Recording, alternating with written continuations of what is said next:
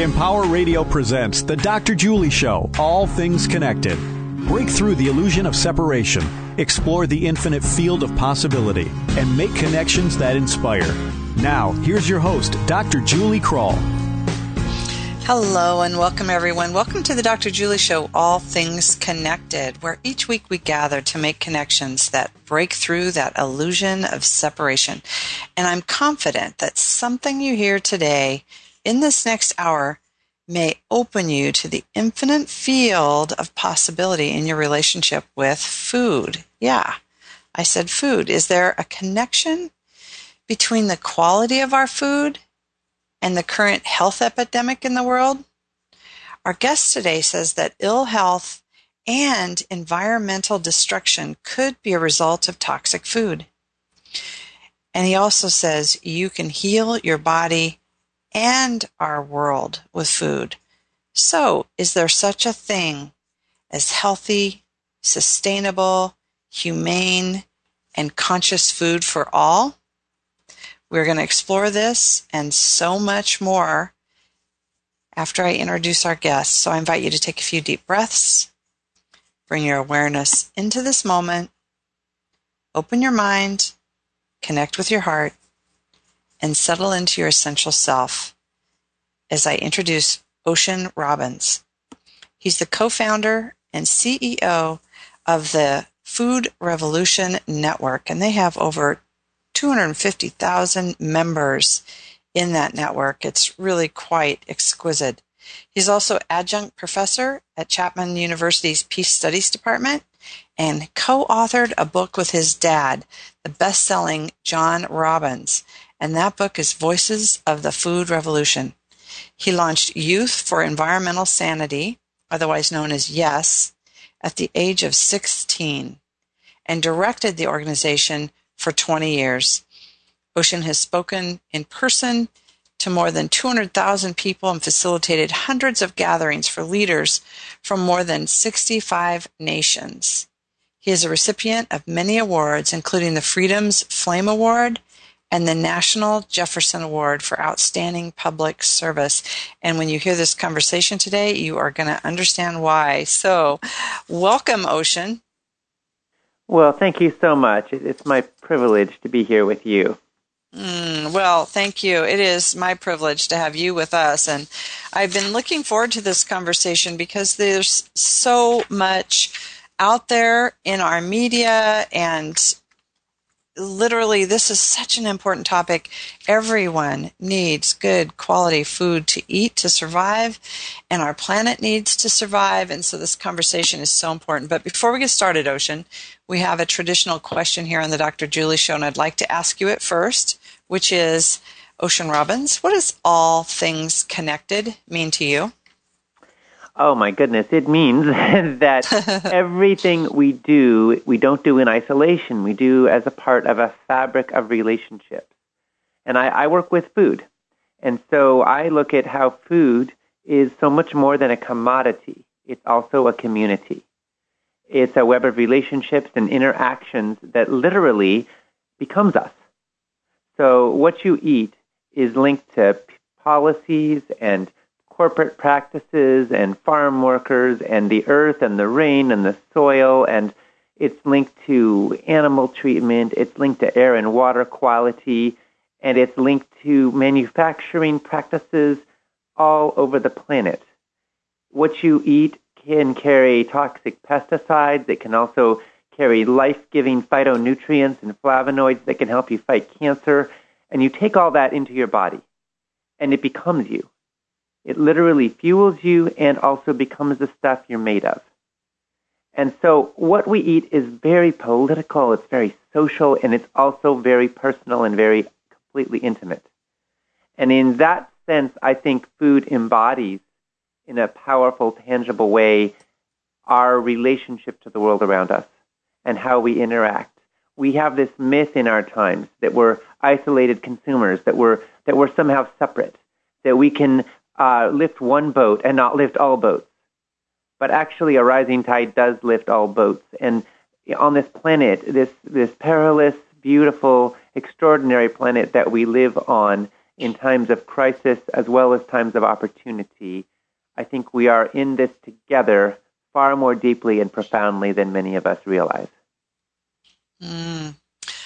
We can just be complete right here, Ocean. That was so beautiful. And your words were poignant, and yet they were so poetic, and I really appreciate that as really framing our conversation today. You not only talk about our relationship with food in our body and what it does on the microcosmic level, but you've also really framed it beautifully in what it does for us as community and planet and in relationship to the good of the whole. So I really appreciate that. Let's start, though, for our listeners, because those words of wisdom have really come through your life in a beautiful way, and also through your whole family's journey with their relationship with food. So let's start from the beginning, because you are a part of a family that a lot of people will recognize as soon as you say the name. So tell us a little bit about how did your relationship with food begin, and why are you such an advocate and revolutionary for us here on the planet today? Okay. Well, yeah, it does. My food story does go back, a generation or two. My grandfather started an ice cream company. It was called Baskin Robbins. And my dad grew up with 31 flavors of ice cream in the freezer at all times, and he grew up with an ice cream cone-shaped swimming pool. He was groomed from his early childhood to one day join in running the family company.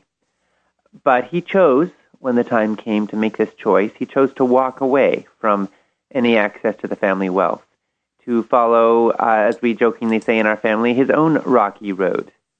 He went on to become a best-selling author, writing books about food and health.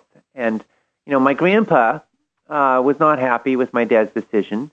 And for a long time, the relationship was deeply estranged. He'd spent his whole life building this extraordinary company, one of the most successful entrepreneurs in American history.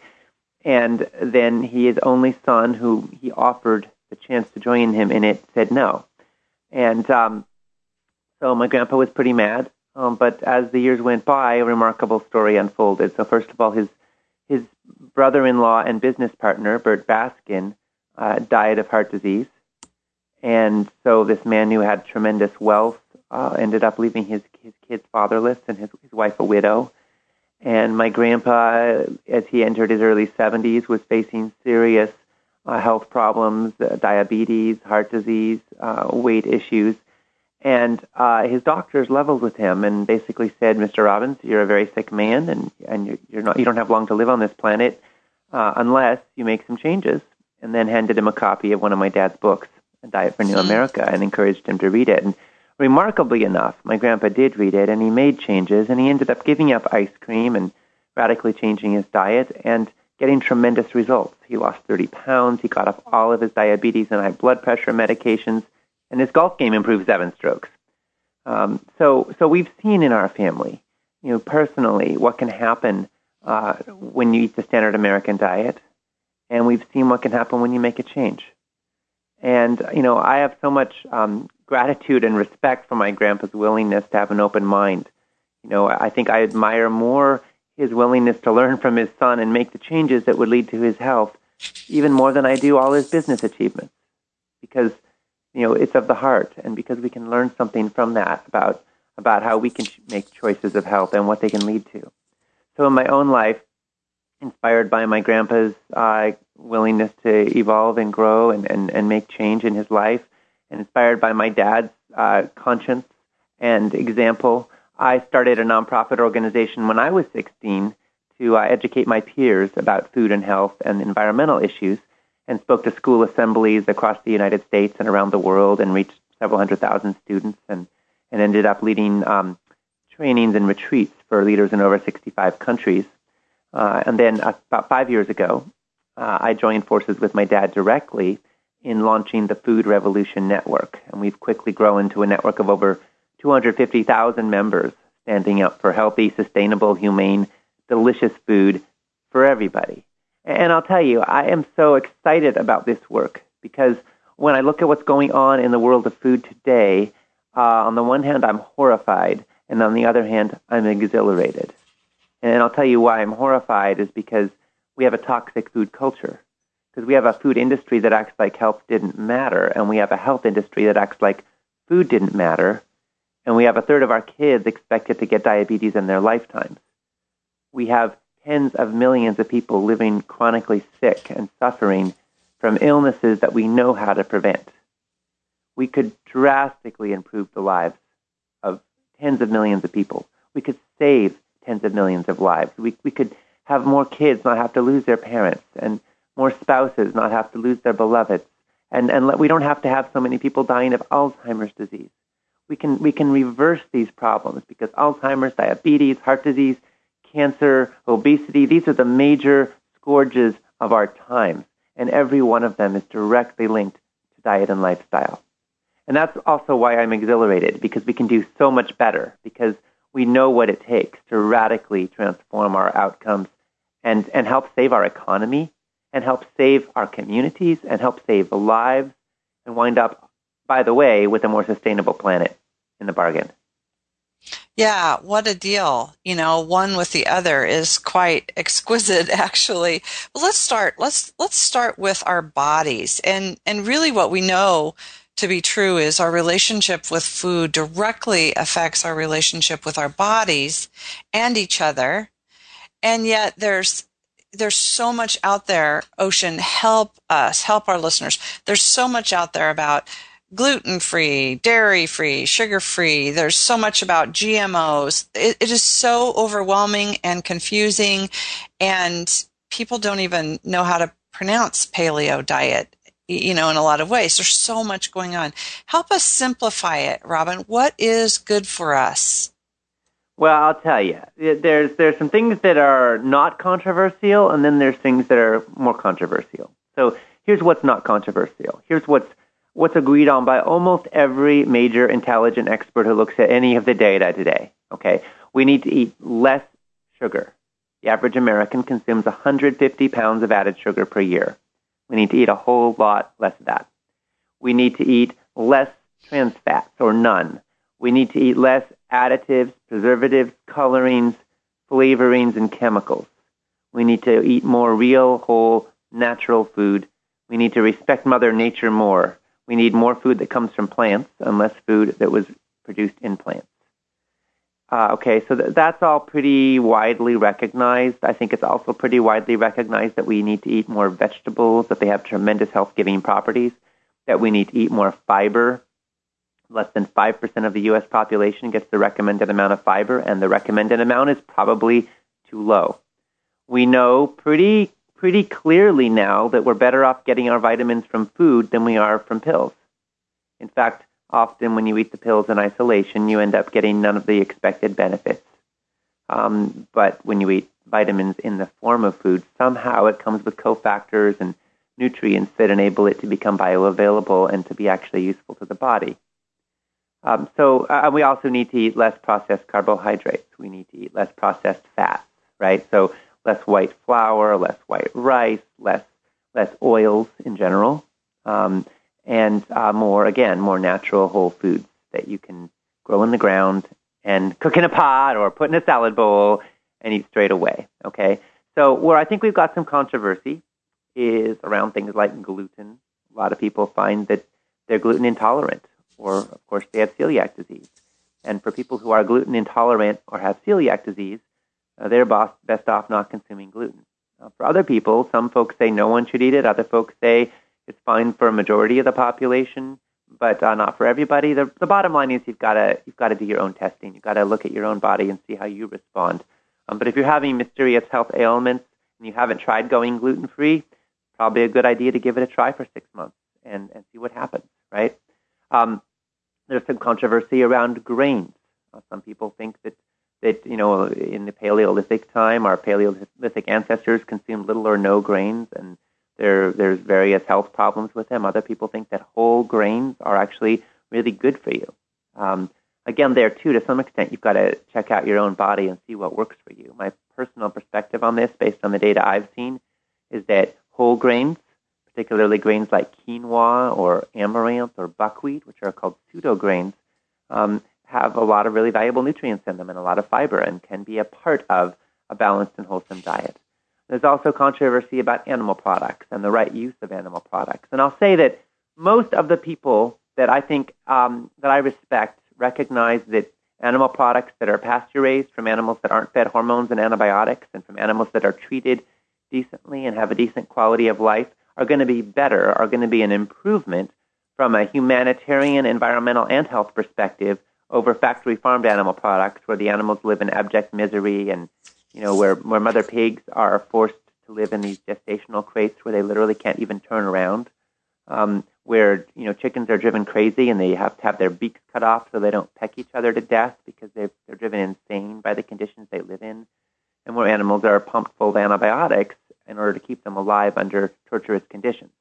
Most people would recognize, when you look at the data on this, that eating animals that are raised in this way is not only bad for your planet and bad for your ethics, but it's also bad for your health. That said, whether pasture-raised animal products have a place in a healthy diet is a matter of controversy. And my personal perspective is that when you look at the data and you look at the metrics, our planet cannot sustain the quantity of animal products that we're currently consuming and produce them in a sustainable way. Not even close. So we just don't have the grassland for the amount of pasture it would take to sustainably raise pasture-raised beef in that way. We don't have the ecosystem capacity. We'd have to cut down every tree on the planet, and we still wouldn't have enough. So I say we must collectively reduce our consumption of animal products. And for those who do choose to consume animal products, we need to be very conscious and intentional about where they're coming from. There's a lot of lying, if I may say so, going on with companies that are pretending that their animal products are humanely raised, and they're really not all that you might think they are. For example, cage-free eggs could still come from birds that live in what essentially is a giant cage. They might never see the light of day. They might never see a blade of grass. They might never peck in the dirt, and they might be having their beaks cut off and living in insane conditions and having, only 1 cubic foot per bird, right, or 2 cubic feet per bird for their entire lives. But they're in a warehouse with 5,000 or 10,000 other birds. So that, to me, does not qualify as a humane living condition. But on the other hand, when a bird is truly pasture-raised and it does peck around in the dirt, there's the potential for that to be part of a balanced permaculture system or a holistic ecosystem management that can actually make sense ecologically. And then you have to decide what your own ethics are. So in the broad sense, I'm saying we need to eat less processed junk and more real foods. We need to get away from added sugars and chemicals and additives and flavorings and colorings. And we need to consume less animal products. And for those who do choose to consume them, make sure they're very consciously raised in ways that are humane, that are sustainable to the best of the abilities of the producer, and that are in keeping with your own sense of values and ethics. Mm-hmm. So with the more controversial, we would be remiss if we didn't talk about genetically modified. Can you explain that to us? I would be glad to. So here's the deal. GMO, some people think it means God move over, but it actually doesn't. It means genetically modified organisms. And this has been coming into our marketplace in just over the last 20 years now. Monsanto is the company that is the biggest proponent of GMOs. They're joined by Dow AgroSciences and Syngenta and a few other companies in developing and pushing these technologies. But Monsanto is by far the biggest company in this field. And they have made some promises, these companies have, about what the promise of GMOs was. They've said that GMOs would lead to more drought-resistant crops, to higher yields, to lower pesticide use, and to better flavor and nutritional value. Those all sound like great things. If science could give us those benefits, who wouldn't want those benefits, right? But here's the really sad thing, is that so far, 20-plus years into the GMO experiment, with vast areas of cropland, with most of our corn and soy, canola, and sugar beets now growing, as well as most of our cotton now growing in using genetically modified seeds, we haven't seen any of those benefits. The data shows that genetically modified organisms or genetically engineered crops have not led to higher yields. They haven't led to more drought resistance. They haven't brought us any greater flavor or nutritional value, and they've led to more than 500 million pounds of additional pesticide use. This is actually, we've got chemical companies, because Monsanto and Dow and these other companies, they make most of their money making and selling pesticides. And they've created seeds that actually are dependent on their pesticides. So what we've got is a bunch of lies, to be totally honest with you, that are masquerading as public benefit, companies. Monsanto's website looks like it's a small community-based nonprofit, trying to serve the world.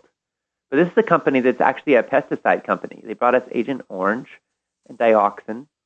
They're out to make the most money they can, and I can't blame them. That's what most companies are out to do. It's just that their particular business model is trying to do that by controlling the world's seed supply and manufacturing and selling more and more pesticides. What genetically engineered crops have brought us is basically two traits, and this is what 99% of the crops on the market right now confer. Well, number one is that they are resistant to herbicides, like most prominently Roundup, which is made by Monsanto. The active ingredient in Roundup is glyphosate, which was recently declared by the World Health Organization to be a probable carcinogen. This means it probably causes cancer, right? We're pouring massive amounts of this stuff on our fields. And these crops are resistant to these herbicides, and then so the weeds die, but the plants don't, is the idea. And now we've got super weeds that are resistant to the herbicides, so now they're stacking these crops with multiple resistance to multiple herbicides, so now they can use combinations of Roundup, and then they can throw in some other toxic herbicides, such as 2,4-D, which is one of the active ingredients in Agent Orange. They can put these on the crops. Okay, so then what you've got is it's kind of like we're in a chemical arms race, and the enemy is the weeds. But what you see is that every time we come up with a new concoction, the weeds are going to develop resistance, and so we have to come up with something new, and it keeps getting more and more toxic, and we're putting these poisons on our food. Now, the other major characteristic that we've got in our genetically engineered crops today is that they are themselves producing in every cell of the plant a toxin called Bt. This is a toxin that kills certain bugs, and it's been used in organic agriculture for some time. It's generally considered safe, but historically it was sprayed on the outside of the plant, and it could be washed off, and it was used in judicious quantities. It's now in every cell of the plant. You can't wash it off. These plants are living pesticide factories. They're literally registered with the EPA as pesticides. And we're consuming them with every bite of food. Now, we don't know for sure if Bt is toxic to humans or not. A lot of scientists think it might not be. Some people think it could be. What we do know is that we are the human guinea pigs. There's been no long-term safety testing of this stuff. It's being conducted on the American public, right here and right now. 75% of the foods on our supermarket shelves and in our restaurant menus contain genetically modified organisms. It means we're eating unprecedented quantities of Bt and glyphosate and other herbicides day in and day out.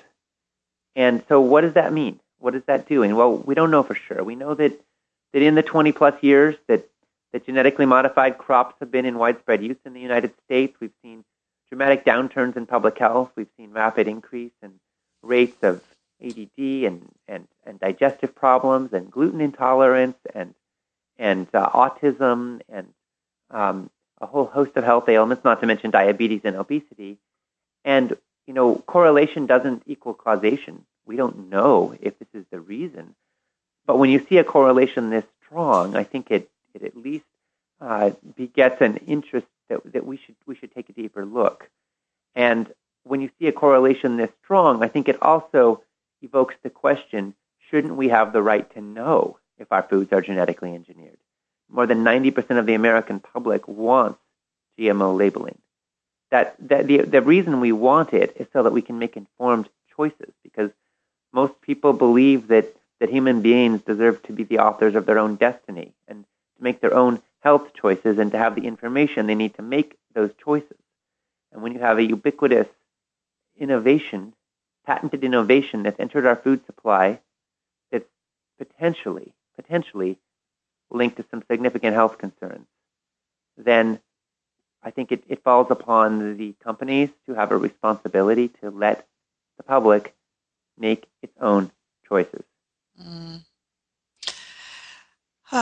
We need to just breathe that in. There's so much there for us, and I really appreciate the call to allow us to make our own choices, whether that be to refrain or to enjoy that. It's really an important piece, and a lot of our listeners will appreciate that because we're at this pivotal point with so many different things. So we're going to take a break, and I would love, I know we also have this relationship with our environment, and our current practices of manufacturing food do contribute to an interesting relationship with our environment, and you talk about even the destruction of our environment. So I want to briefly touch on that, but I also want to bring the hope into the conversation because you're doing some really amazing things with the Food Revolution Network, and you do have really beautiful suggestions for us to move forward in our relationship with food. So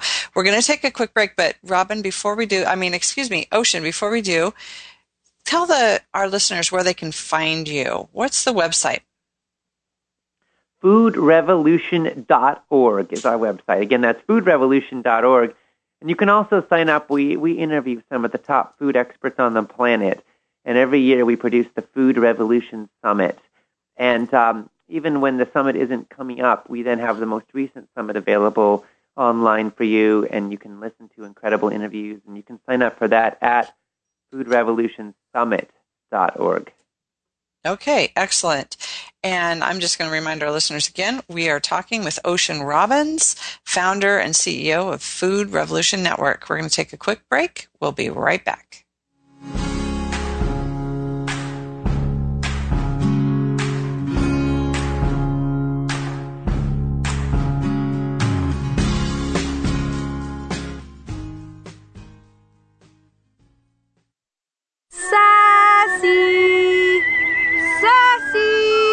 This week's episode, Danger at the Old Well. Last one to the old well's a rotten egg. Ha! I win. Whoa! Ah! Sassy! Johnny fell down the well. I'm wet. What, Sassy? You know where Mr. Gunderson keeps his rope? Go get it, girl. What? You'd rather use this time to set people straight about shelter pet adoption? I'm cold. People shouldn't be afraid to adopt from a shelter?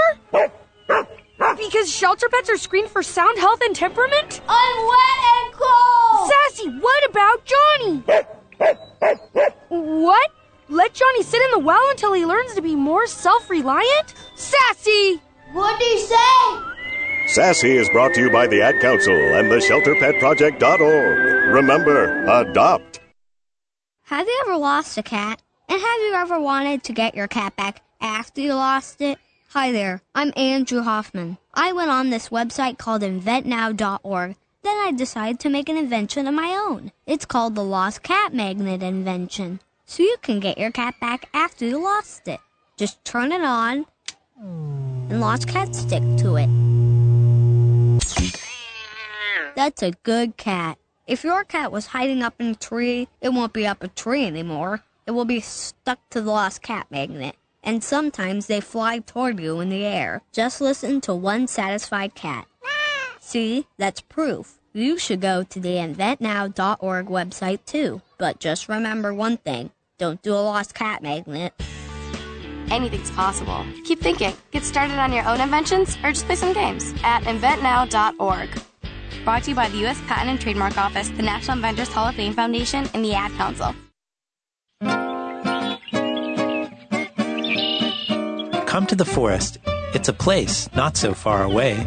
A place where you don't have to mow the lawn or babysit. I saw lizards and squirrels and ducks, ladybugs, caterpillars. It's really cool, actually. A place where you don't have to make time for free time. Lots and lots of kinds of species here. Out here, you may even meet the mysterious creature known as the other you. The enchanted you. It's magic what flowers do. The adventurous you. My favorite tree, yes, What's that one? The Free to Be Me you. Ask your parents to take you to this not-so-far-away place. Come to the forest, where the other you lives. But first, stop by discovertheforest.org, a public service announcement brought to you by the U.S. Forest Service and the Ad Council. Now, back to the Dr. Julie Show, all things connected on Empower Radio. Welcome back. I'm Julie Kroll. You're listening to the Dr. Julie Show, All Things Connected. If you're inspired by our conversation today and want to share it with others, or maybe just listen to it again, visit our website, thedrjulieshow.com, where you can find the links to all of the archives. Again, that's thedrjulieshow.com, and you can also find our list of upcoming guests. Also, stay connected all week on our Facebook page, All Things Connected with Dr. Julie. We're here today talking with Ocean Robbins, founder of the Food Revolution Network. And Ocean, we could talk about so many different things, but as we move this conversation out toward global, you write a lot and talk about food in relationship to who we are as humans on the planet, and how do we create healthy, sustainable, humane, and conscious food? So you've also been talking about literally how food can heal our bodies and heal the world. So as we move this conversation out, what is the call to action when we think about our planet, when we think about feeding the hungry, when we think about those words that you described, healthy, sustainable, humane, and conscious? For all. We like to talk about what's good of the whole here on our program. Where do we go with this conversation? Okay, well, we have about 7.5 billion people on this planet, more than at any time in the history.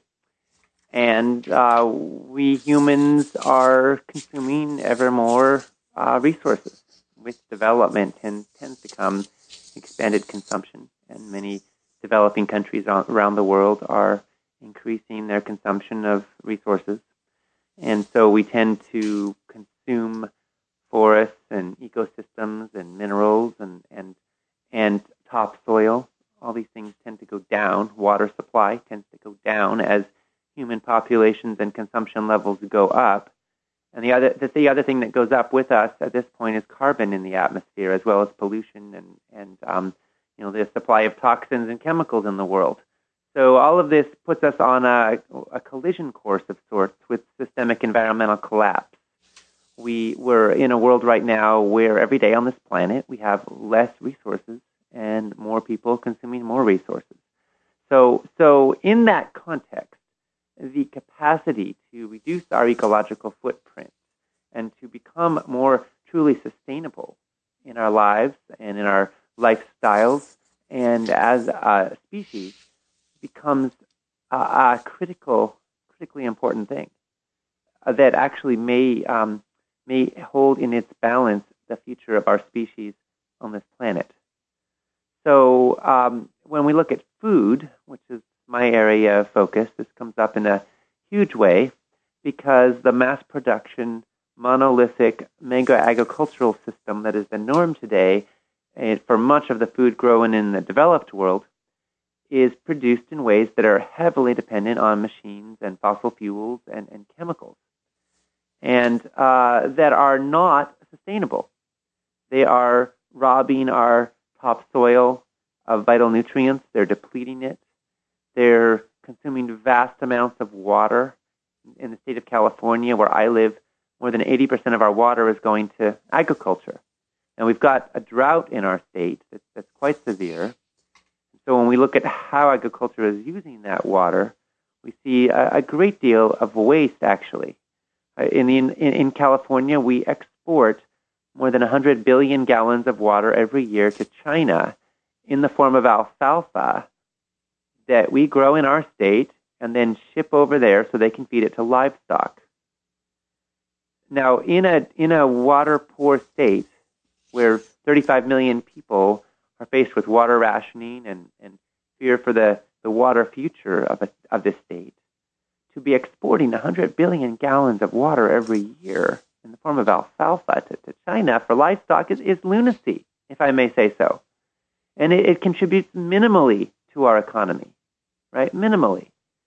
Obviously, it's cost effective for the farmers who are doing it, or they wouldn't be doing it. But at what price to the future of our economy and state, right? And so collectively and globally, we see a similar dynamic where we feed so much of our grain and our soybeans to livestock, and we're wasting most of it. It takes 8 or 10 pounds of grain to produce 1 pound of feedlot beef in the United States today, and the rest is wasted. And it's not just wasted; it's worse than wasted. It's turning into pollution. These animals are belching methane, and their excrement is polluting our water supplies and contaminating them with nitrates. And in pork production facilities, we have these toxic lagoons where their waste is literally sickening, countless people. So in this context, it does not make any sense to be consuming vast amounts of animal products that are produced in these, what the industry calls concentrated animal feeding operations, and what maybe activists call factory farms. It doesn't make any sense to be feeding our livestock grains, torturing them, and then consuming their flesh, particularly when you take into account the health impact of that flesh on our lives. So when I call for a more sustainable food production system, I'm calling for a food production system that enhances the topsoil instead of depleting it, that is more water conserving. We find that if you really want drought-resistant crops, you want to go in with having deeper topsoil and more vibrant and rich topsoil, because that holds the water when it rains. And it keeps this layer of moisture under the surface that the roots can tap into. When you do mass production mega agriculture, you end up with soil that is functionally dead. It's poisoned. And bugs and worms and all the creatures that bring soil to life, a lot of them are dead. And so what you end up with then is food that doesn't carry the vitality and life force that it could. And also that topsoil is more likely to wash away, and we have less and less of it. Without topsoil, we can't grow our food. So I want regenerative agriculture that takes carbon out of the atmosphere and captures it in the soil, that it's more drought-tolerant and resistant to extreme weather conditions, that can actually absorb water to prevent floods as well.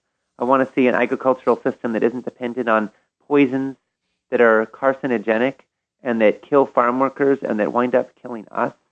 I want to see a food system that's vibrant and life-giving and nourishing, and that treats the earth and the animals and the farm workers like they deserve our respect, and like the future of our species depends on them. They owe us a huge debt of gratitude, and we owe them a responsible relationship. And if we step into that responsible relationship, if we treat them as a part of our community, then we reap the benefits, and our species has a heck of a lot better chance of living and thriving into the future. Wow, I just listening to you talk about this theoretically is inspiring. What this new food production system might look like if it's not the mass producing, I was going to say, production that's a dead end here. And I love the term regenerative agriculture. Very important. Very, very important. So, Ocean, help us understand what this literally may look like. If we stopped the mass production today and really evolved our practices and evolved farming and our food production, what might it look like on a local level? What might it look like for me in my neighborhood? Okay, well, that's another piece. I'm glad you bring up the word local, because that's a big part of the vision too, right?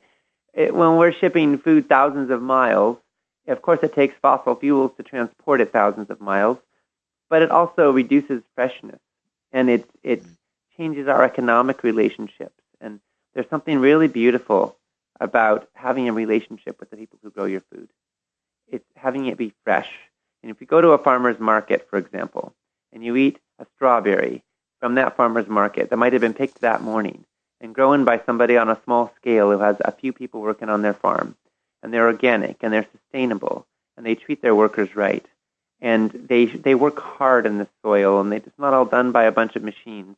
And then they bring that delicious strawberry that was fresh picked that morning to that market, and it carries a vitality and a life force and a sweetness that you just won't find in berries that were picked 2 weeks ago at some foreign country, and then shipped around the world, and they were picked green, and they've ripened in a plastic package. And if they're not moldy, you're lucky. That there's a difference. There's a difference in nutrition. There's a difference in flavor, and there's a difference in ethics. So I think that supporting more local living economies is absolutely critical to the food revolution. And I'm excited by the explosive growth of farmers markets and community-supported agriculture. There's been a fourfold increase in membership in community-supported agriculture programs in just the last 12 years. So more and more people are signing up, and our family participates in this. It's such a fun thing because once a week we go and pick up this big bag of groceries. It's all vegetables and a bit of fruits. It comes from a local farm. And we are totally seasonal because we're eating what they're growing at that time. And if they have a good crop of persimmons, then we're going to get a lot of persimmons. And if they have a good crop of broccoli, then we're going to get a lot of broccoli. And heaven knows in the summertime, we're likely to get quite a few tomatoes and zucchini because those tend to grow abundantly and prolifically. But the reality is that we're eating what's doing well in our ecosystem. And there's something so beautiful about that because we also have a stake in that farm's success. If they have a big harvest, then they share it bountifully, and we end up getting a great deal because we're sharing in the risk with them, and they know they have some stable income. They're not dependent on the whims of Safeway, who could buy or sell and is cutthroat and just wants to, get everything for the cheapest possible price, or big-scale distributors. It's not a race to the bottom. They get a partnership. We invest in the farm. We invest in their future. They have stable income every month. And it makes it a lot easier for them to do business and even to get loans and to have the resources they need to last. And it also works for us because we end up getting a much more food per dollar spent because we're willing to work with what the farm's actually got. And they share some stuff that, might not look quite as pretty. Whole Foods probably wouldn't put it on the shelves, but it's real. It's real, right? Mm-hmm. And so I don't need my food to be completely blemish-free. I don't mind if there's a little speck of something. I know it was picked that day. I know it's fresh. I know it's carrying vitality. And I'm much more interested in real food than plastic, cosmetically perfect food that's been drenched in poison. Mm. Thank you for that. I one of my favorite things is visiting restaurants in cities that might have that rooftop garden and they're doing the farm-to-table approach with whatever's in season. And that's one good model for us, whether it's in our neighborhood, with a community garden, with the farmers markets, with these restaurants. There's so much to be said about that. And then we have those less fortunate. We have those who are living in poverty, and we have those who are in environments where they can't grow their own food. So what do we do about those parts of us as a whole human species here? Well, one of the I've just got to say that I think one of the most dominant social justice issues of our times is food.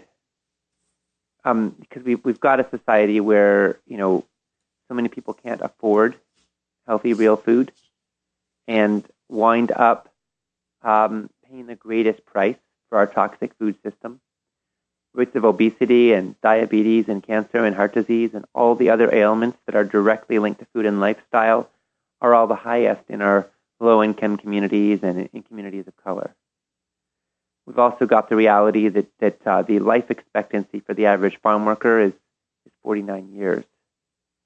Because they're exposed to such terrible working conditions, they live in such poverty, and they, frankly, are exposed to vast amounts of pesticides. So even though they're average dying at age 49, and cancer typically shows up later in life, their cancer rates are just off the charts.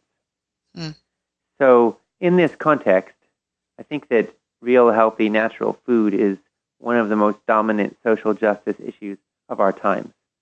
And what do you think it does to kids growing up in low-income communities in their brain development if they don't have the nutrients that they need to thrive?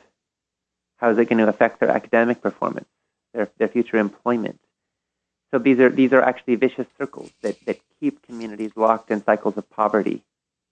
And there are studies linking prison inmates to poor food food additives. There are studies linking behavior and acting out and acts of violence to people not having basic nutrients that help their brains thrive. And there are clearly studies linking food to Alzheimer's. So when you eat a diet that's real and whole and natural, you are actually helping to expand that sector of our economy. And with the economics of scale and with the economics of demand, you are ultimately encouraging more people to grow food the right way, which is going to bring down the price and increase the accessibility, the access to those foods. Ron Finley, the guerrilla gardener in South Central Los Angeles, who grows food, real food, in on public property, like in medians between houses and the street, and is encouraging people to turn public spaces into food forests that are available to all. He refers to his community of South Central Los Angeles as not just a food desert, but what he calls a food prison. He says you've got to break out in order to get real food. And there's no grocery stores that sell organic, natural, whole foods for many, many, many miles. There's epidemics of convenience stores that sell convenient crap that's toxic and frankly, if we're honest with ourselves, that's lethal if you eat enough of it. And so what my vision is a food revolution that creates access to an opportunity for healthy, sustainable, humane, delicious food for everybody. I want it to be accessible and I want it to be affordable. We're seeing breakthrough movements with food stamps becoming taken in farmers markets, with more and more even food banks and soup kitchens starting to think about serving people real food instead of just processed canned junk.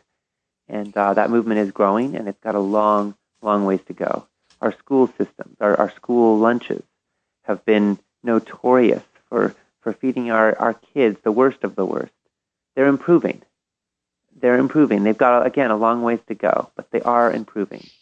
And our kids deserve that, and I think even, honestly, our integrity demands that of us. We need to make healthy, real food a priority, and we need to make it available and accessible, especially to the most vulnerable.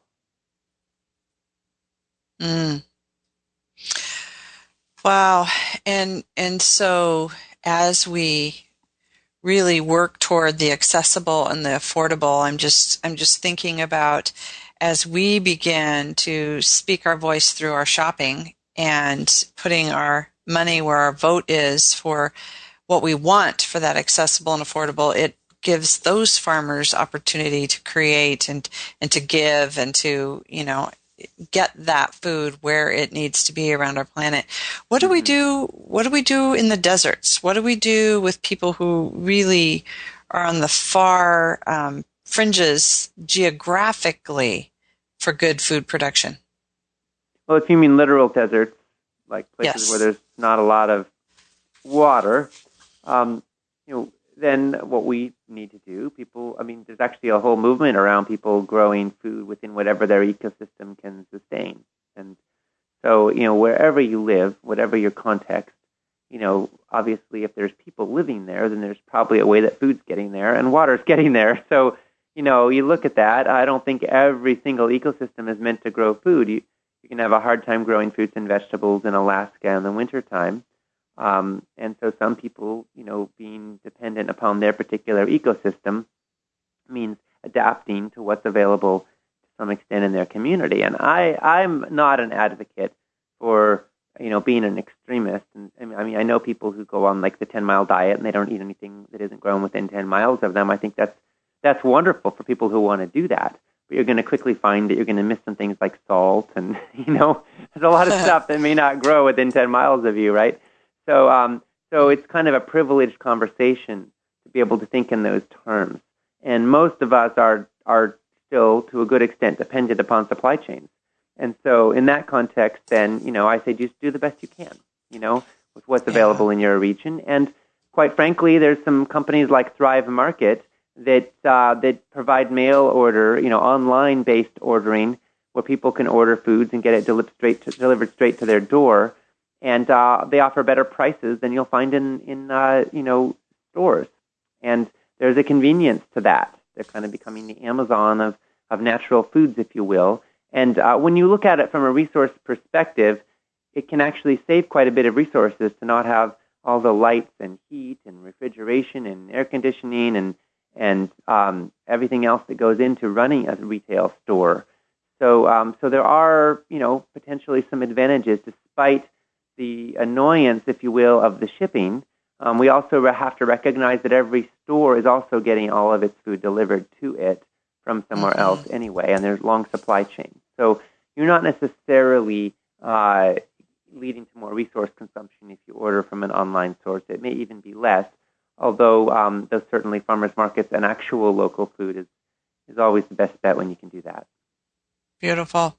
I always like to tell people to shop around the perimeter of the grocery store. That's where all the fresh or frozen is, and just, don't even go down those aisles unless you need to get a little bit of salt, like we were talking about. So Ocean, this topic is so important here, and your plan, everything that you've laid out for us with the new food production system, regenerative agriculture, accessible and affordable for all of that is really brilliant. So I'm just wondering, in these last few minutes of the show, what inspiration and hope can you leave with us? You're seeing the change, you're reporting the change, you're gathering the leaders in this food revolution movement and working with it every day.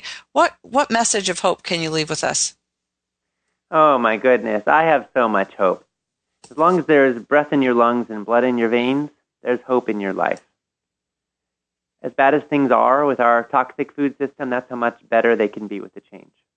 Wherever you are on your life journey, whatever you've eaten up to this point, however you've lived up to this point, you have a choice right now and right here about what you do from here, with what you do with the information that you have available to you.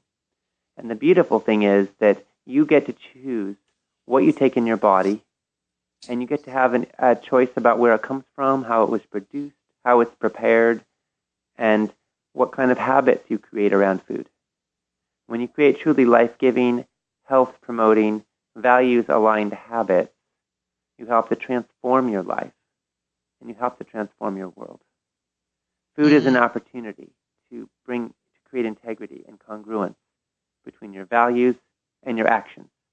And as you step into that opportunity, your life will become richer, your arteries will become clearer, your immune system will become stronger, your sleep will become deeper, your energy and life will become more vital and powerful.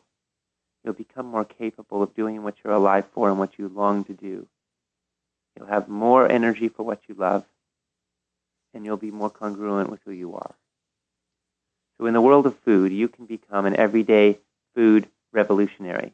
You can take a stand with your choices for the life and the health and the vitality and the dreams that you hold and the future that you want. And when you do that, I actually believe that you do so not just for yourself, but for all of us. Food is deeply social. It connects us to each other and to the whole web of life on this planet. So I honor you and I celebrate you for every choice you make. Such a beautiful vision for all of us. And I want to bring us back home for this last minute into this relationship that you're speaking of, that food is really a relationship.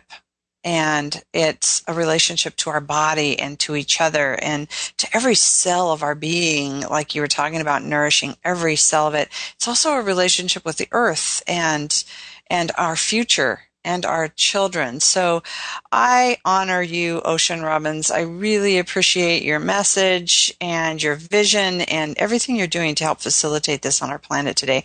Thank you so much for sharing this. Absolutely. My privilege. Thank you.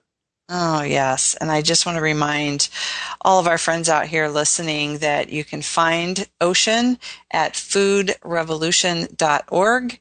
And every year he does the Food Revolution Summit. I've listened to it. It's very popular. And that is foodrevolutionsummit.com. Or .org, actually. Foodrevolutionsummit.org, yeah. Okay, foodrevolutionsummit.org. And I think there's a link on foodrevolution.org as well. Is that right?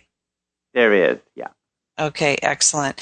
So Again, thank you, Ocean. Our listeners have been so informed, and if they haven't found something, just one thing that's inspired them to make change in their life, they haven't listened. They need to listen again. So thank you so much. And I want to thank our listeners for tuning in. And of course, you can always connect with me on my website, juliekrull.com.